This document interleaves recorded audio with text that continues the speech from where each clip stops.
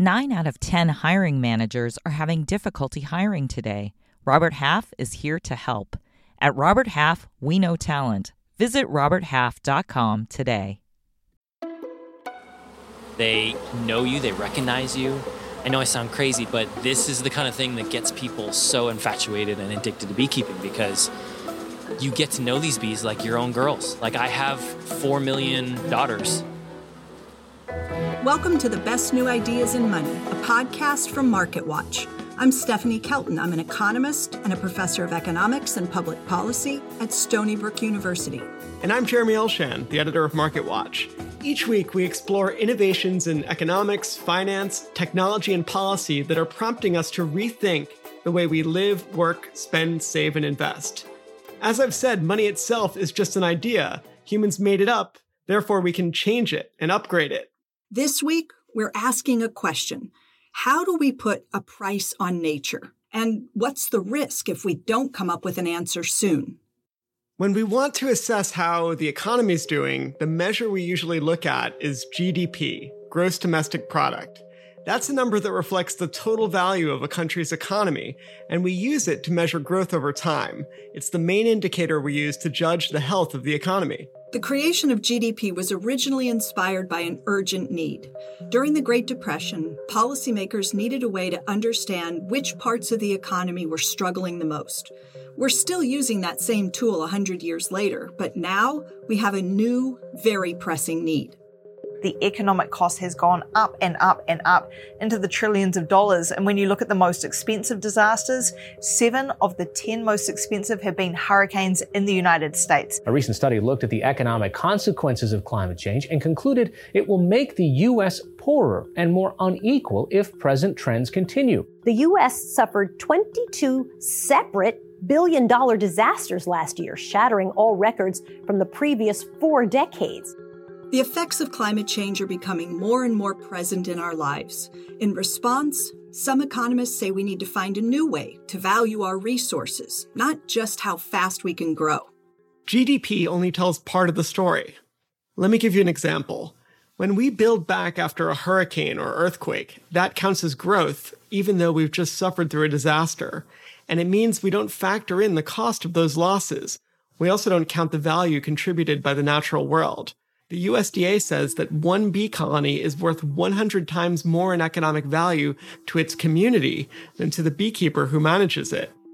Honey production in the US is valued at around $300 million a year. The point is, GDP may no longer be the best tool for understanding our economy. It's kind of like a doctor taking your temperature. It'll tell you that you don't have a fever, but it won't do anything for your sprained ankle. We asked Robert Costanza, a professor of public policy at Australian National University, how we might come up with an update to GDP. I think the problem is times have changed. Built capital is no longer the limiting factor in improving people's lives. We need to start measuring what really does contribute to well-being, and GDP is not sacred. GDP actually played a big part in winning the Second World War. The Second World War was about who could produce the most weapons, the fastest. And so understanding how to produce all those planes and tanks and ammunition was really a critical thing. And before that, there was limited understanding of how that complex economic system worked and how to measure the total output of the systems. The idea of upgrading GDP or coming up with alternatives has been around for several decades. Herman Daly, who served at the World Bank as senior economist in its environment department, developed the Index of Sustainable Economic Welfare, ISEW, in 1989. The ISEW evolved into the Genuine Progress Indicator, GPI. The cleanup costs of pollution are entered positively in GDP, whereas there's no offsetting negative entry for actual pollution itself. So there's a huge debt overhang way over and above the actual physical wealth of the economy. Some alternatives to GDP have already been put into use. The Kingdom of Bhutan came up with the Gross National Happiness Indicator, and the United Nations has the Happy Planet Index. Our lives have gotten so much more complex, and GDP just can't capture all the things we would want to take into account when we think about progress. Even the Nobel Prize-winning economist and one of the main originators of GDP, Simon Kuznets, warned against using it as a measure of societal well-being. Here's Robert Costanza again. GDP continues to go up, even though people don't feel that things are improving. So how do we make a better world? I think that's what people all around the world want for themselves, for their children, for their grandchildren. We're not doing that now, but we can if we change the way we value things, if we change our fundamental goal toward a broader sense of well-being, a well-being for humans and well-being for the rest of nature, well-being for the whole system. Rachel Koning-Beals reports on climate change for MarketWatch. She's looked into what could be the next evolution of GDP, finding new ways to rethink how we value nature. So check this out. Tiny bees, we see a lot of stories about bees being extinct and at risk. According to the World Economic Forum, the loss of pollinators, bees, other pollinators alone, would lead to a drop in annual global agricultural output of about $217 billion. So losing bees is not just a t-shirt issue or a rally issue. It's an economic issue. And it's not limited to just buzzing insects. Save the whales has been a slogan since I was a kid. Some estimates say that if we lose our whale population, what we're losing is about $2 million per whale. That's because they're a great carbon suck. They help pull carbon pollution out of the air. So Stephanie, I had absolutely no idea that whales were this important to the ecosystem. And I guess that's sort of makes the case for the need for this kind of measure to put a price on that. In order to even begin to address climate change, we have to start thinking about just how much the environment is tied to our economic and social health. It's going to become increasingly difficult to price insurance premiums for storms, to accurately gauge risk to agricultural markets. So it does seem sort of economists' problems, but it's going to impact everybody. We all need to be insured. We all need to be eating. And we just need to be a lot smarter about how we factor in whales and bees and fishing privileges and the health of water sources. Or we're going to be really at risk of losing these things forever. And there are ways to use the natural resources we have to our advantage. According to Robert Costanza, something as seemingly small as knowing where to build and not build can actually save us a lot of money over time. The more coastal wetlands you have bordering developments, the lower the damages are from storms. We estimated that coastal wetlands currently provide about $450 billion a year globally in terms of storm protection. If they weren't there, those damages would be $450 billion larger. From a policy perspective, we still have the capabilities to respond to these pressing natural disasters. Economists and others are working to develop tools that paint a clearer picture of where we are, taking in more factors than just growth alone. When GDP goes up, it means the economy is growing. More money coming in from jobs, more tax revenues for things that we care about, like schools and roads. The challenge, though, is that when you start to care about things that aren't directly tied to consumption or spending money, it says nothing about this. Justin Johnson, an assistant professor in applied economics at the University of Minnesota, is working on one solution. Our research created the concept of GEP, which is gross ecosystem product. Natural capital exists in the natural world for free.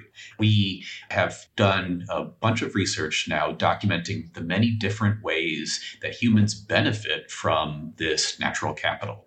We actually have a term for that. We call it ecosystem services. And so ecosystem services is just the value that humans get from this natural capital or from nature.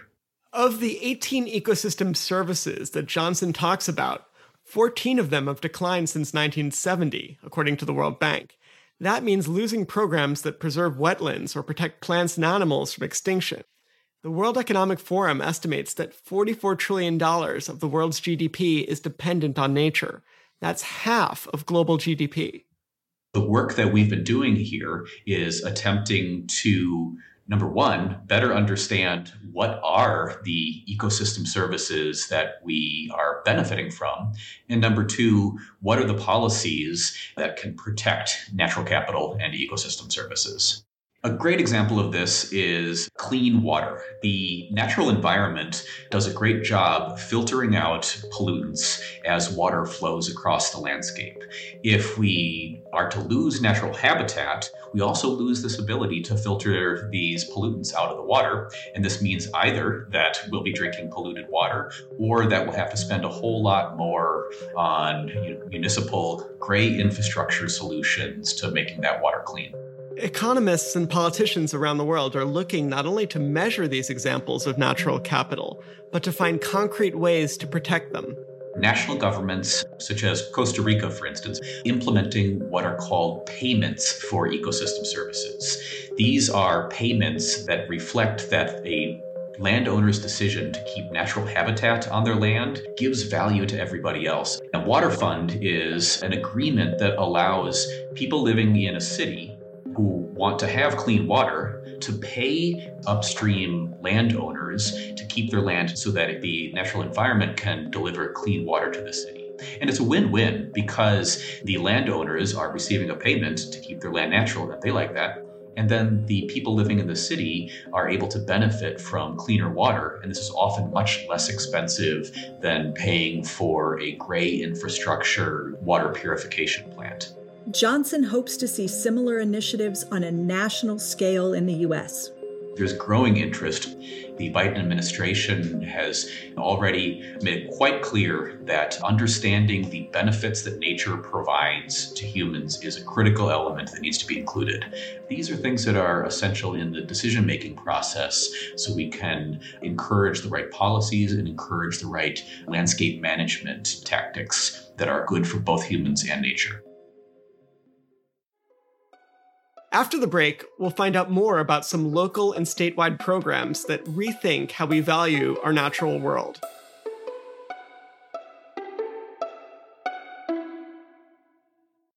Technology can make the world better.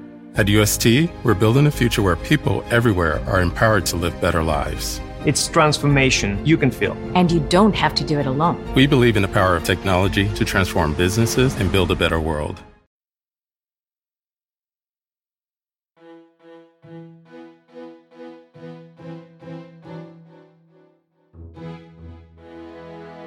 Welcome back to the best new ideas in money. Before the break, we learned how we can use our natural resources to our advantage. When it comes to valuing our natural resources, MarketWatch reporter Rachel Koenig-Beals says we're making some headway. Two big global events loom for investors, consumers, government policymakers. One is in November in Glasgow, Scotland. It's the biggest all countries on board determining meeting for setting and making sure countries that have pledged to cut their emissions are keeping up with their pledges. We've heard U.S. politicians talk about the Green New Deal, really rethinking how our economy is structured around green principles. So similar to that, this China-based meeting in October is sort of a natural New Deal, potentially. Alternatives to GDP help us take preventive measures. They also help us predict the economic toll of damages, so we can fix these problems before it's too late. Ida, one of the strongest hurricanes on record to hit Louisiana, the state's third major hurricane in just over a year. According to July data released by the U.S. Drought Monitor, less than 1% of the land in western states was drought-free. Mass evacuations as raging wildfires spread in the west. The World Meteorological Society reporting weather disasters are happening 4 to 5 times more often and causing 7 times more damage than in the 1970s. More and more countries are realizing it's actually in their best interest to adopt these kinds of policies. Here's Robert Costanza of Australian National University. China is also an interesting story, where they're now trying to achieve what they call an ecological civilization. They're recognizing that this headlong rush to develop in the conventional Western way and maximize GDP growth has produced a lot of air pollution and water pollution and dissatisfaction in the population. They're beginning to take those things much more seriously. and to try to convert from fossil fuels to renewable energy at a rapid rate. Stephanie, as an economist, how much do you think changing how we measure our natural capital could really impact climate change? So getting the cost right will help focus attention on the scale of the problem. We need policymakers to be thinking along those lines, but it will take more than new measurements to tackle the climate crisis in time. We'll need a lot of mobilization and international cooperation. Doing nothing or doing way too little is going to cost a fortune, and not just in financial terms. You raise a good point that climate change is always a global issue, but the way people experience it is also very local. My name is Virginia Webb. I'm a third-generation beekeeper and the owner of MTN Honey, Mountain Honey.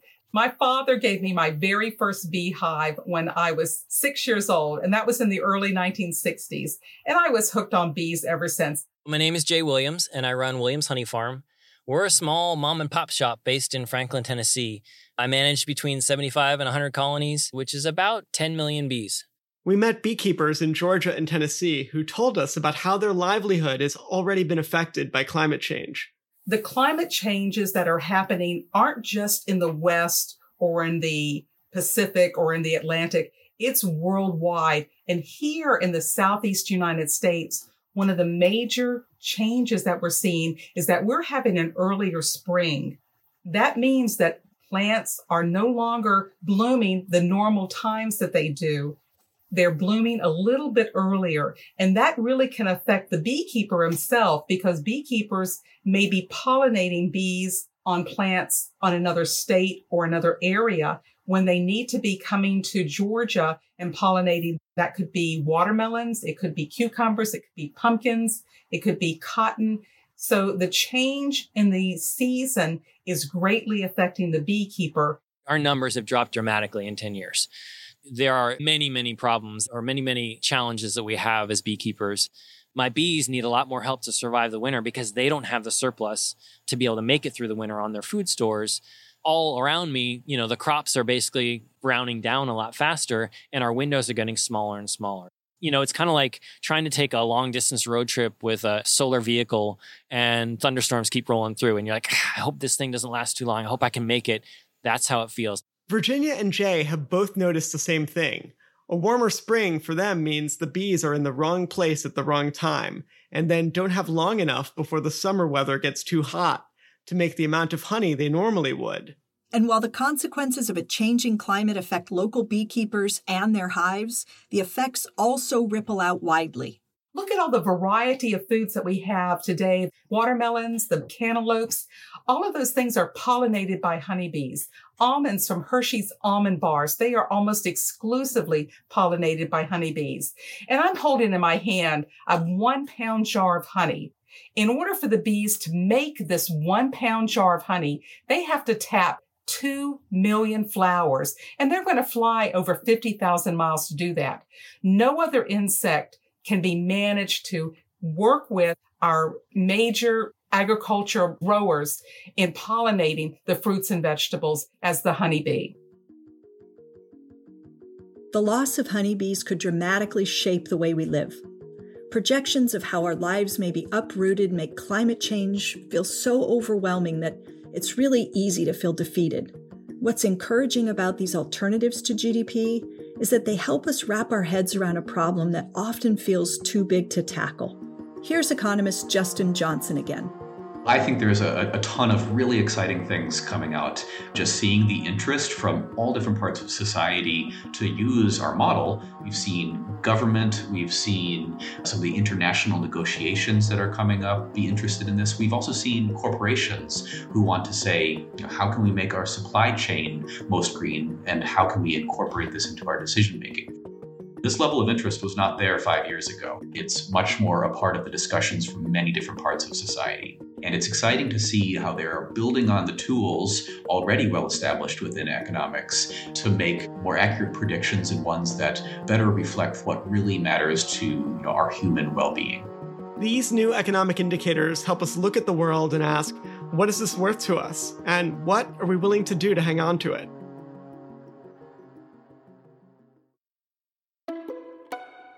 Thanks for listening to the Best New Ideas in Money. You can subscribe to the show on Apple, Spotify, or wherever you listen to podcasts.